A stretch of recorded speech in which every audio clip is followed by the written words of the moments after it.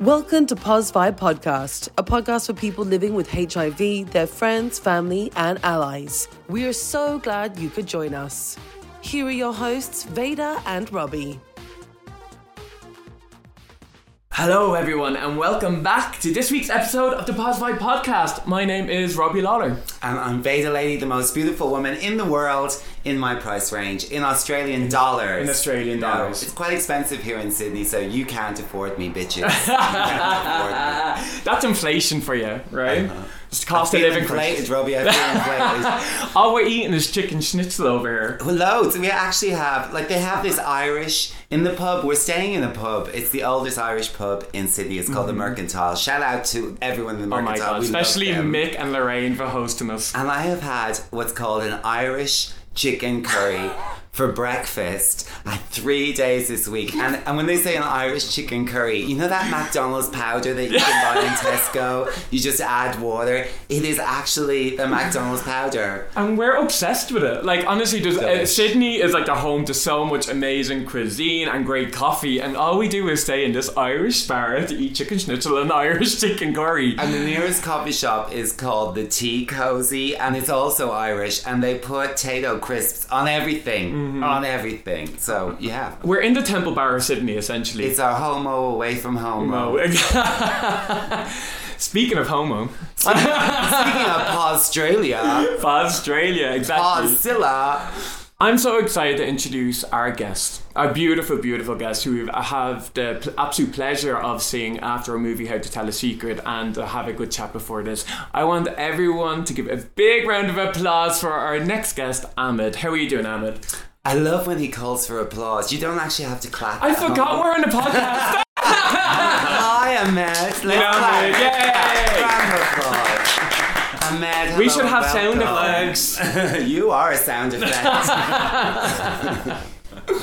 Hi, Ahmed. Hi, how are you, Veda? Very good, baby. Oh, good to see how you. are you? I'm fabulous, thank you. No, we're so excited to have you. We're really, really grateful you came along to share your story, because this is probably one of the first times you came to really share your story in a public platform, right? That's true. Yeah, yeah. I've had conversations with closer friends and people in the community who are people living with HIV as well. But generally in the public, no, I don't really go out there and advocate loudly. I'm not that person. I'm not really confident to do that. Yeah. Well, you are in a gorgeous room in the Mercantile speaking to us two queens, and you're in safe space, believe me. So, are you excited? Yeah. I was over the moon excited after I saw How to Tell a Secret. And that for me was very moving. And there were so many themes around secrecy and around secrets and around repression and not expressing the truth just because fear of rejection and judgment. And so all of those themes that I've lived with since 2004 and had to negotiate in my life that I never thought I would have to negotiate in my life as a younger man prior to my diagnosis were touched on. The story was touched on, and it was touched on in so many different people. And so females and males, older and younger, and it wasn't just the stereotypical image of who gets HIV. It was everyone who gets affected by it. And for me, it made me want to talk more about my experience with it, you know, and my journey, and that storytelling and that making of meaning. That I could see I'd missed out on that by not getting the chance to speak with other people and speak publicly and tell my story, and then through telling my story really understand what the meaning of HIV in my life. Well, we're going to get you so much meaning making today. Don't worry, Ahmed, your life is going to change after this. And there's no wrong time to tell your story, you know, and this is your time, and we're really privileged to have you here. Absolutely. So 2004, that's only 19 years now. Know. Wow. It's a long time. Nearly 2 decades. I know. And I thought, like, life is so unfair. Why did I get it when I was so young? And then when I was watching How to Tell a Secret, I found like so many of people who had got it when they were 19 and 21. And again, it's like, keep things in perspective. Like, there's always someone who might have had it longer than you or had a harder hand of cards at life than me. So, yeah. Can you share with us your story then? And show us your cards. Yes. Cards on the table. Sure. Well, I contracted HIV when I was 24. It was after a Mardi Gras. It was in a time when I was kind of experimenting with my sexuality and discovering that, you know, not necessarily straight, there's other ways of living in that. I had a pretty conservative upbringing. I was raised in a Muslim family, and even the word sex was considered rude. Like we weren't allowed to speak anything sex. Very traditional family. So I was sort of living a second life, you know, leaving home and then starting to kind of get to know myself and explore different scenes and that sort of thing. And then I got into the gay scene somewhat, and I started going to Mardi Gras, and I was like, this is amazing. This is an amazing kind of other world that maybe I'm part of. And that only lasted for about 3 years, my party years. And then after Mardi Gras, I felt really terrible. And but I had never joined the dots at that point. And then I went for my regular health screening a few months later, and I got the news that I never even expected or thought I would get. And I remember going into the room. First of all, I had the STD test, and then the doctor called me a few days and they said, "Oh, we want you to come in." And I'm like, "Okay." Oh God, the dreaded words, because they never ask you to come in. So that's a bit of apprehension at that moment. So I get into my car and I go to the clinic. And I remember going into the room, and there's this anxious, anguished wait. And then I go into the office, and there's a doctor and someone else sitting next to them, and I'm just like, I knew straight away, and I just felt like my skin sort of got prickly heat, and I felt my stomach kind of drop, and I was just like, my head started spinning, and they asked me to sit down, and I was just like, yeah, and I sat down, and they said, you got your results back and that you're HIV positive, and I was just kept saying, how? I was in total disbelief, because I wasn't really, I was exploring sexuality, but I wasn't having a lot of anal sex, and I was very kind of closeted. Yeah. And but anyway, I got it, and I was shocked, and they were like, and I remember like going, I just need to get out of that room, and I went, I'm just going to go put money into my my parking meter, and I'll be back, kind of thing. And they're like, where are you going? And I just sort of got up and I left. Yeah. And my head was spinning, and they were calling me, the phone and that, and I just remember my whole world changed in that moment. that feeling. It was just. Did you go back in after the car, or did you drive off? I drove off looking for a parking, and I wasn't going to come back. Mm-hmm. But then I went back, and they just sort of gave me the rundown. They said, we were worried that you were going to go and that, and that was the beginning of a completely new phase of my life. Mm-hmm. It took a long time. It took me about a year to really. The first few months was just agony. I felt like I died, like I was dying, and there was nothing. I was dead. I died. My identity, my sense of self, what I loved about myself, what I believed myself and my future to be was just wiped. And then to make it worse, I think because of the way I was raised, and we were raised to not speak and communicate. We weren't raised to have our own opinion and think about anything. We were very much, you're the children, you respect the adults, you shut your mouth. There's no real openness for individuality and debate. To me, when I got that kind of catastrophic news, it was just like, well, I can't tell anyone. I can't tell my mum, and I can't tell my dad, because, they don't even know that I'm having sex, let alone sex before marriage, let alone sex with men. And then to get HIV back in the day, it's like, well, you got AIDS. And there was always this thing, my dad was always like, you never bring shame to the family name, so. Yeah. And that even rhymes. Yeah. My dad was saying that. Yeah, exactly. That's the name of your book, Ahmed. Shame to the family name. Yeah, shame to the family name. I'll buy the book. I'll buy the movie. I'll sign up to the OnlyFans. That's a great movie. Yeah, the next movie is called How to Tell a Secret. Yeah, I know. Yeah. So how did you navigate that? Like when you come up from a culture of don't speak, just get over and get on. Like, because when you have something like HIV, and it's a health condition, and it can be all consuming when you first can get it. How did you navigate that? Well, alone mainly, which in hindsight I believe was a mistake. I had the idea that I would. I think it's what I didn't do was connect to services and community. Yeah, me either. And that was a big mistake in retrospect. 20 years later, I can see that because now 20 years on, I'm like, I need to connect with community. And I'm seeing the benefits of having connected with community and making friends. Well, isn't it scary to connect with community Totally. when you're like... Shameful. You're so shamed that you're like... and it's so scary to go to a whole community that you feel that you don't want to be part of or that you're afraid to be part of. Because that's exactly right. I was not even confident about same-sex with men. Like, I was kind of straight anyway, and let alone... So I didn't want to go to the services because I seemed in my mind that was for gay people and I wasn't gay because I couldn't be or whatever it was. And all of this is unconscious and unspoken. It was just a sort of a program from which my behaviour would display, you know what I mean? But like, for me, it was very much about keep it to myself, hold it in. I was like hell-bent on curing myself by becoming like... the perfect diet, the perfect exercise routine, like, you know what I mean? Like cut out junk food and all of this stuff. And I was convinced that I could beat it and prove the doctors wrong and it wasn't this, you know, like...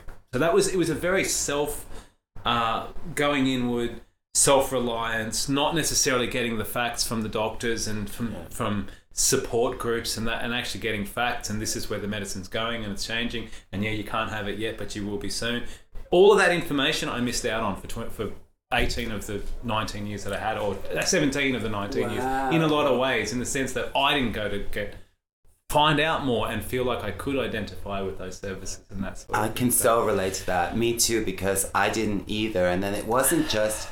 something you said that I think I want to address, which is hard to express when you're someone living with HIV, especially someone who loves so passionately our community. But at that time, the stigma that I felt for myself, I also felt for everybody else living with HIV.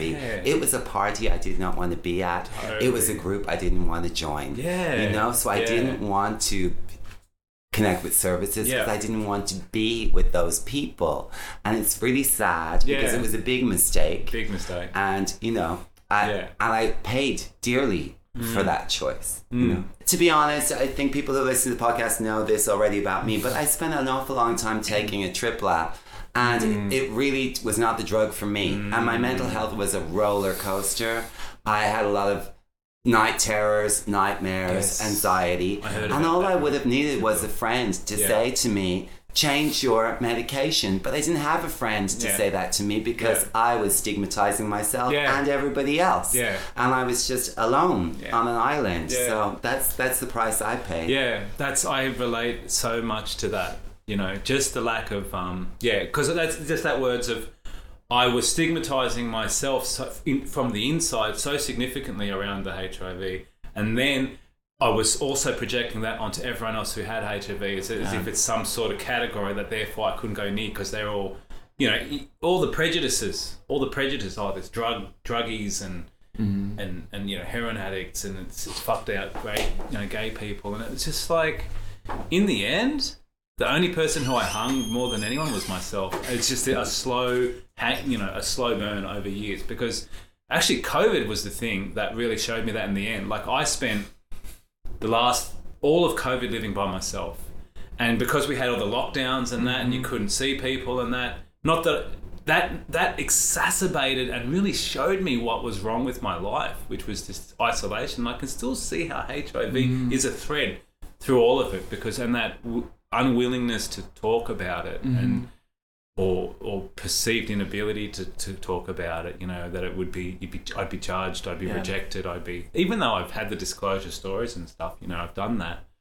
The thing about COVID, what the beauty of just stopping, the pause. But like, you can't run away from HIV because you had nothing but your thoughts. You got nothing. You really can't help but think about how HIV impacted your life, especially during another pandemic. Another play. Yes, really. when everyone started freaking out. Another about and being there's near each other. transmission, and there's shame around transmission, and there's right. fear around That's transmission. right. It can't help but trigger so many people living with HIV, if triggers the word. Yeah. So I think a lot of people living with HIV can really identify with what you say. Yeah. It's inescapable. Yeah, the isolation is something I guess yeah, that's a great point about, like, because it did bring up that idea of infection and contamination and stigma when we were, like, in the HIV community going, yeah, we know. Yeah, exactly. Been there, Welcome done to that. our world. Yeah, exactly. You only have to isolate for 7 weeks. It's just outrageous. Yeah, no, it's Yeah, 7 that's days, right. not 7 weeks. They don't have monkeypox. But, so I guess the ways I negotiated it was partly I went very far inward and I kind of isolated. I sort of not buried my head in the sand. I was like going to just like do everything. When I got it, it was just before the partner study. It was 2004. Partner study came out in 2008. So it was this period before when the drugs they were recommending that everyone take the art therapy straight away, the meds straight away. And so it was this window where I could play this kind of strange game with myself where I could just try and heal myself naturally through HIV, and that, I had some funny ideas. I was young and I had ideas about the pharmaceutical company being, they're all evil corporations and therefore I'd heal myself naturally. They are. Which they totally But are. their medication keep us alive. They're evil because what we have is insured equitably because they want to maximize profits. Okay, and that's where the evilness comes from, in my opinion. But we are alive and kicking and can pass it on to our loved ones or our casual partners because of them at the same time. It's so funny when we talk about pharma, I'm like, they keep me alive, but they don't keep everyone alive. And that for me is the evil element. But I can understand where the conspiracy theories against pharma come from. But I believe that the conspiracy theories are in the wrong direction. It's actually not that they're trying to make us feel worse or whatever. They're using scientific methods to try and make us feel better. It's just when we have a product that works, why do we get access to it but people don't around the world? That's the evil element to it. But I can understand when you're in denial about something and you don't want to put something in your body when you don't necessarily feel sick either. It was all of that. Although I'm now really grateful for it, and it's really, the HIV journey really for me as well was very much me developing a much more balanced attitude around things like, not so extreme around pharma, because yes, they're evil, yes, they're primarily profit driven, but at the same time, like, these meds, it's 11 years of life extra that I have had that I wouldn't have had. And in that way, I'm like, okay, I'm grateful. I'm really grateful, and you do all the other extra stuff. You obviously keep and then you fit, do all your other stuff. Yeah, you're going to live as long as anyone else. Absolutely, you're going to outlive the average person, I believe. That's the funny thing, isn't it? The thing that happened to me, just that sort of that broke this idea that I could cure myself of HIV, was that over the 10 years, two more things I just wanted to talk about. How I negotiated the next after contraction. I met a girl and I had a heterosexual relationship around the same time. The reason I got an STD test was like, I'm going to settle down and it's all going to work out. And that's when I got it. And she stayed with me and we ended up staying together for 10 years. But I can see how, like, HIV was always this third person in the room. And it put pressure on our relationship. It put pressure on me. It put pressure on her. HIV was the Camilla Parker Bowles of your relationship. relationship. Yeah. And then because I wasn't telling my mum and my dad and using them as support, I ended up relying a lot on her, which was really unfair on her in retrospect. And then we ended up breaking up in the future. So that was another kind of weird kind of fallout of not talking about it and connecting with services and me and the services dealing with it, instead of me kind of hoping that someone else, could rely on other people, which was kind of unfair in retrospect as well. And the final thing I was going to say is there was that window for my journey where I got it. Wasn't on meds for 10 years. I was healing. I was doing all the amazing stuff, enemas and wheatgrass juice and freaking juice fast, you name it. I was doing it, right? Like having like an oxygen resistance mask and doing cardio, and I was doing all of this stuff. And in the end, what was happening throughout that 10 years, I kept having these intermittent gut pain around in my gut, around the gallbladder, liver area. And that started mild and it got worse as the years went on.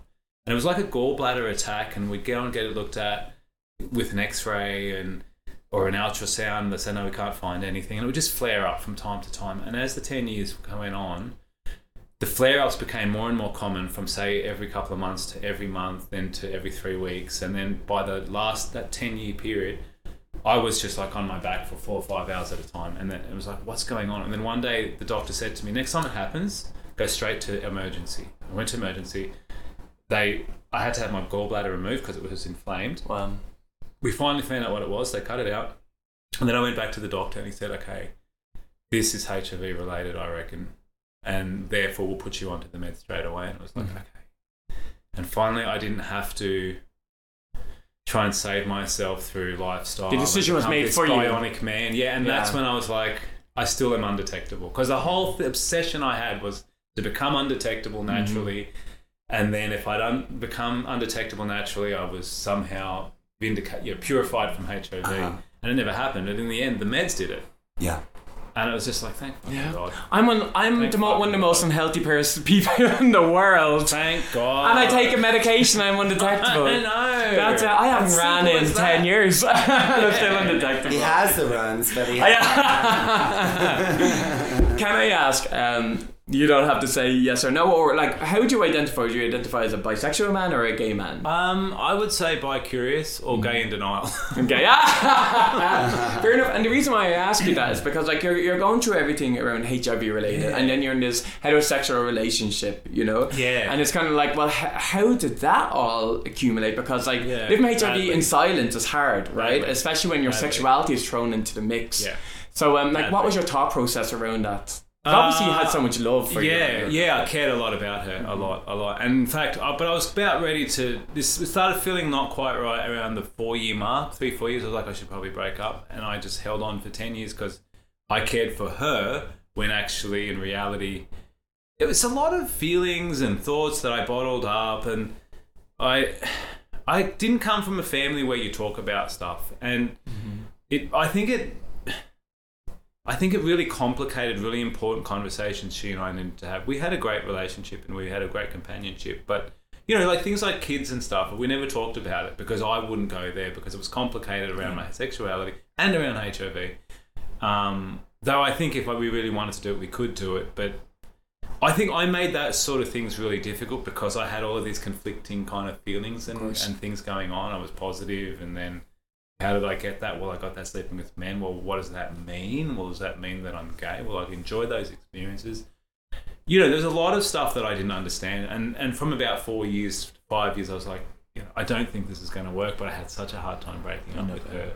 And I think it's partly because of the HIV. I was relying on her almost for support. The emotional crutch. Total emotional crutch. And I wasn't counting on my mum or my dad or any of those people, my brothers or anything like that. So that, do you know what, Ahmed? Screwed we heard her this in a way. We heard this story so many times, and just because people, a lot of the time we bottle it up and we're like, can we be loved by someone else who've like accepted us? And it can be a toxic relationship or an unloving relationship, and they know that they need to break up from it.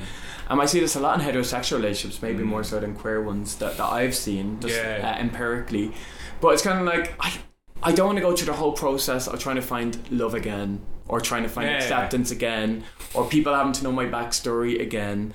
And it's exhausting to think that. But it's damaging everyone in the room. Yeah. But sometimes you're not trying to hurt the other person at all. You think you always think, well, maybe it can work after the next argument or the following argument, you know? Yeah. So maybe it'll change how I feel, you know? Yeah, maybe. We both can. Yeah. We both can. So it's not an uncommon story in the HIV world, really. I think that's interesting. You know, as people living with HIV, we can sort of put the people who love us on a pedestal because we feel like we might not deserve that love. Yeah. And then we can forgive them a lot of stuff that we might not actually should. That is so that we shouldn't forgive them. That you know? Yeah. Because I've been in relationships that were definitely bad for me, but because they knew I was positive, they weren't telling anyone else and they were still with me. Yeah. I would just give them a wider bandwidth or birth to do their thing. So they might cheat on me or they might lie to me, but I would think, well, you know, better than nothing. At least they love me, and it's better than nothing. Yeah, that's really valid. But as one of the characters in How to Tell a Secret said, they shouldn't love me in spite of my HIV. They should love me because of my HIV. You know? I haven't heard it that way. Yeah. And for me, my peer support, half of it is trying to break up couples. I'm like, you're way too good for him or her, get away from it. Because I hear these stories, I'm like, that's a toxic relationship. I do the same thing on Grindr. Yeah. You're way better with me than him. We'll have a positive relationship. Yes, I'm glad you brought that point up, because it does. That's another thing that it brought into my life as well. Sort of a sense of inferiority or a worthlessness, which maybe was already there, but wasn't. But something that sort of having it, it's the shame. It's the shame. Yeah, it is the shame. That it's this invisible straitjacket that kind of can get around you, and if you're not, it takes a certain kind of kindness to kind of work with a way out yourself out from that. And I think I'm learning definitely community's a big part of it, and connection with other people who've had it. Yeah. Who can just go, or even to see stories with media like How to Tell a Secret, where you actually hear other people's stories and you go, fuck, that sort of sounds really hard too.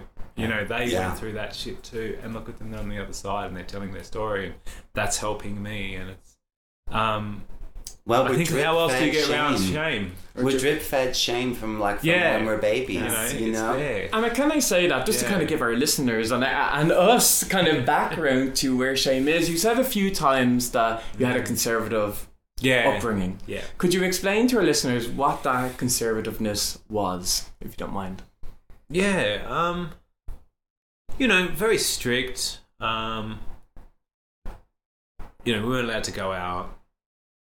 We didn't go to any school camps or anything like that. We couldn't have friends over. It was Dad's way. There was no deviation.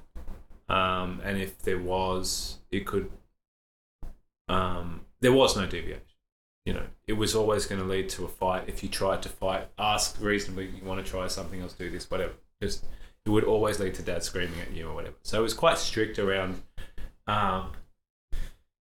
just having to be really well behaved and and socially it was isolating. It was isolating way to be raised. It was sort of this meeting of like a traditional Arabic family in an Australian society, which is somewhat freer. And a conflict of values and freedoms, and I guess in that way it felt conservative, because kids would go out, they'd go out to each other's houses, they'd have sleepovers, whatever, they go to camps, soccer, whatever they're doing, whereas we were like very much kind of, you can't go out, you can't have friends, you can't do any of that stuff. So by the time I got to my teenage years, I'm just like, rebel, and I hate the world, or I hate sort of authority as it's that's sort of how I see my conservative kind of way of being. There are other funny things like not eating pork and stuff like that, but there was also, as I think I mentioned earlier, just really conservative around anything sexual. Like Arabic families, sex is just procreation. And was pleasure a problem? It sounds like if you can't go out and hang out with your friends and you can't party and sex is off the table. Absolutely and off the table. Pork is off the table. And dogs, animals. So pleasure is shameful maybe in that kind of environment. I think what I feel like is we were raised to feel really quite guilty for stepping off the track. The track is get a job, get married, buy a house, live your life, have kids or something like that. Just that traditional formula that everyone's told. That's the success. That's life. And I feel even to this day, kind of, I just always carry some sort of guilt just for being myself. There's always a feeling like I've done something wrong or something's not quite right. I can't kind of just be happy in myself and just go, I'm good. Like it's a real long journey. It is. And I think that's got to do with the way we were raised. Yeah. Just that sort of talk down to you and your, From what I hear from this story, and this brings me so much joy just seeing you here today, is you went from that authoritarian conservative family to that antithesis, which is community. Yeah. That's the complete opposite to authoritarianism. And it's kind of like looking for love in different places than the nuclear family, and realizing that you can live your life in many different beautiful ways and have the most beautiful people around you as well, and maybe not rely on that love or acceptance from the family who may not be able to give it to you.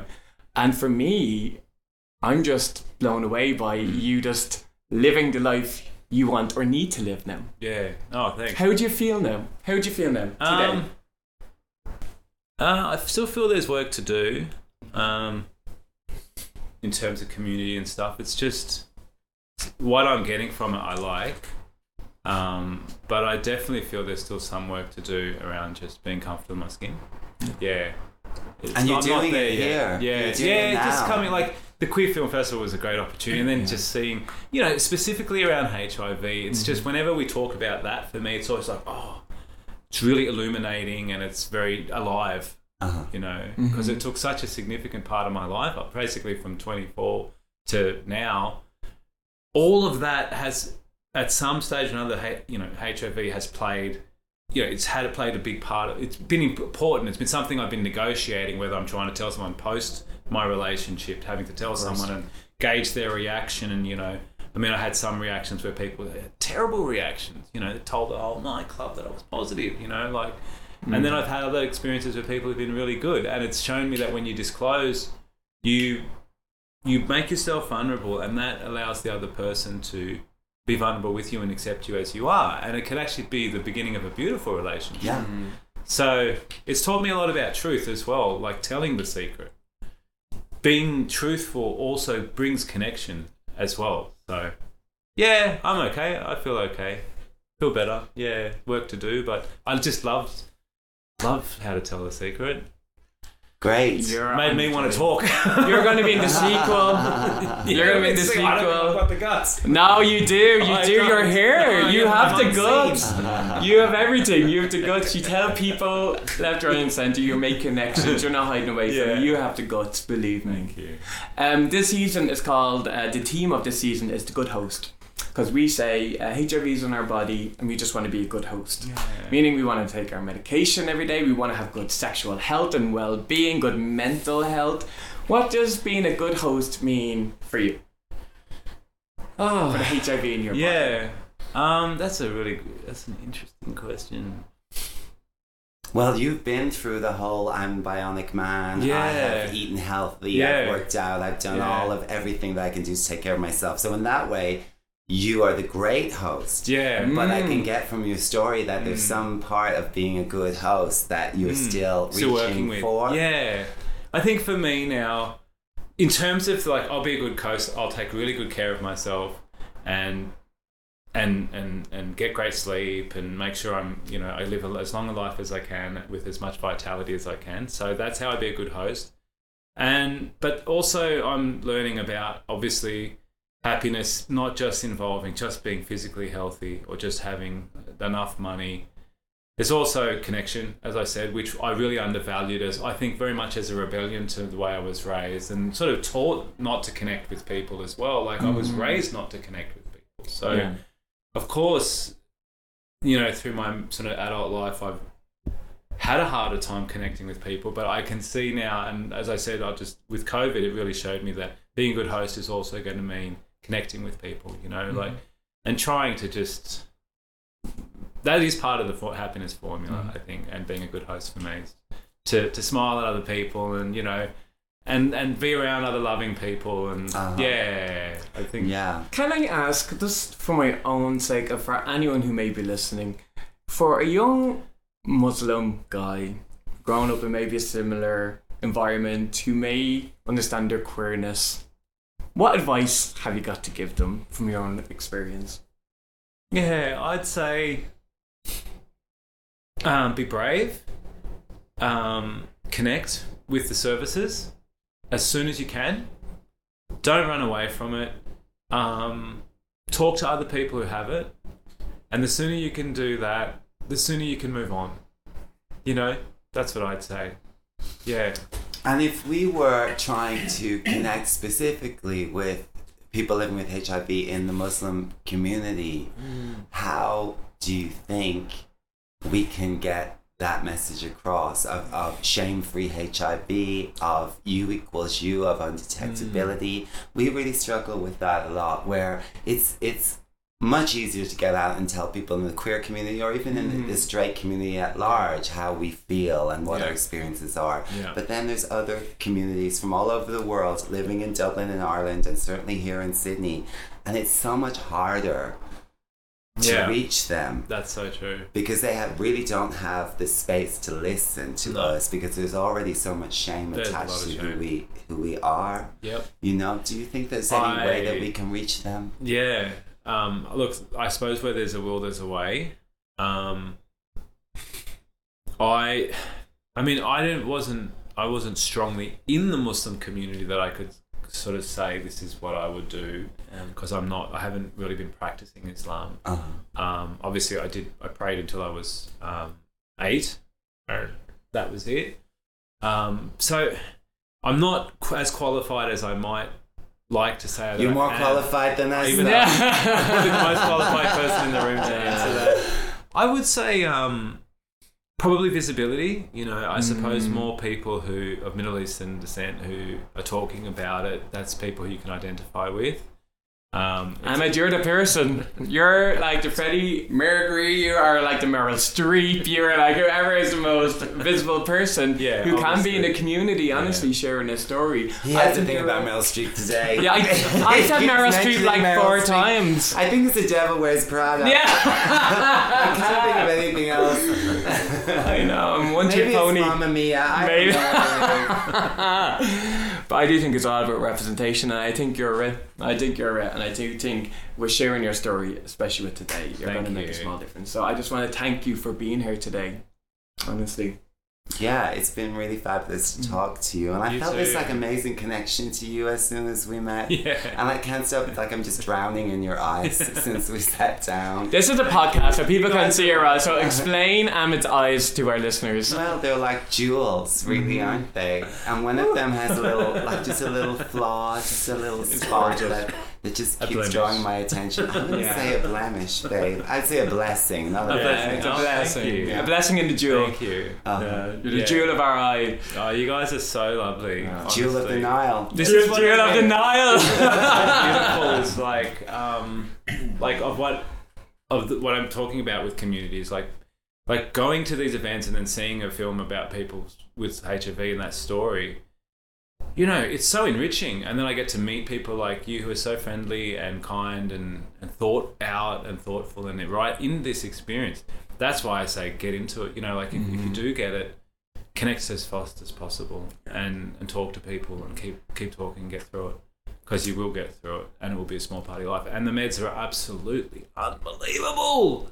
One pill a day, people. You're done. It's like a vitamin. It is. And then you can have sex without fear, and we can live our life as long as we want. I love that you said it would be a small piece of your life. Yeah. I feel like we've already gotten there. Because, you know, when we sit down and talk about it first, certainly for me, it's such a huge part of my life. Yeah. And I feel like I paid a price. I paid a price for living with HIV. I have made some bad choices. I've isolated myself. My mental health has suffered. But now it's a small part of my life. It's a big part of my work because it's very important to me.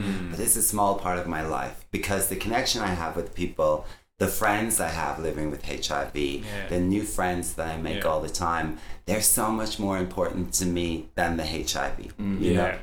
Yeah, touche. Welcome to the Pause Vibe Triad, Ahmed. That's all we need to say. Welcome. Listen, everyone, thank you so much to Ahmed for being our guest this week. Thank you for listening to us, and stay tuned for next week. And remember to... Wait. Before we do that... Oh, there's something in the cards. I was just wondering, how would you sign off, Ahmed? Oh, yes. You can have the last pleasure word. is yours. Please, I want you to have the last word. No, I think you should sign off. No, you can take your time. We can edit this bit out, so you can think about it. If you have to edit it, maybe. Okay, so just want to thank Robbie and Veda for this wonderful opportunity and for the great work that they're doing for the people living with HIV community. It's truly priceless work, and more people should be advocating. More of us should be telling our story, and the stronger we are together, we're much stronger together than we are on our own. So let's all unite, and yeah, we'll go out on that note. Thank you so much for joining us, Ahmed. We're here tonight. Thank you, Ahmed. See you next week, everyone. Thank you. Bye everyone. Bye, together we're stronger. Thank you so much for listening to Pos Vibe Podcast. If you enjoyed this week's episode, show us you care by leaving a 5-star review wherever you listen. And don't forget to follow us on social media at Pos Vibe Podcast for all the latest news and updates. This season of Pos Vibe Podcast is recorded in Sydney, Australia, on the land of the Aboriginal and Torres Strait Island people. We wish to acknowledge them as the traditional owners of this beautiful place.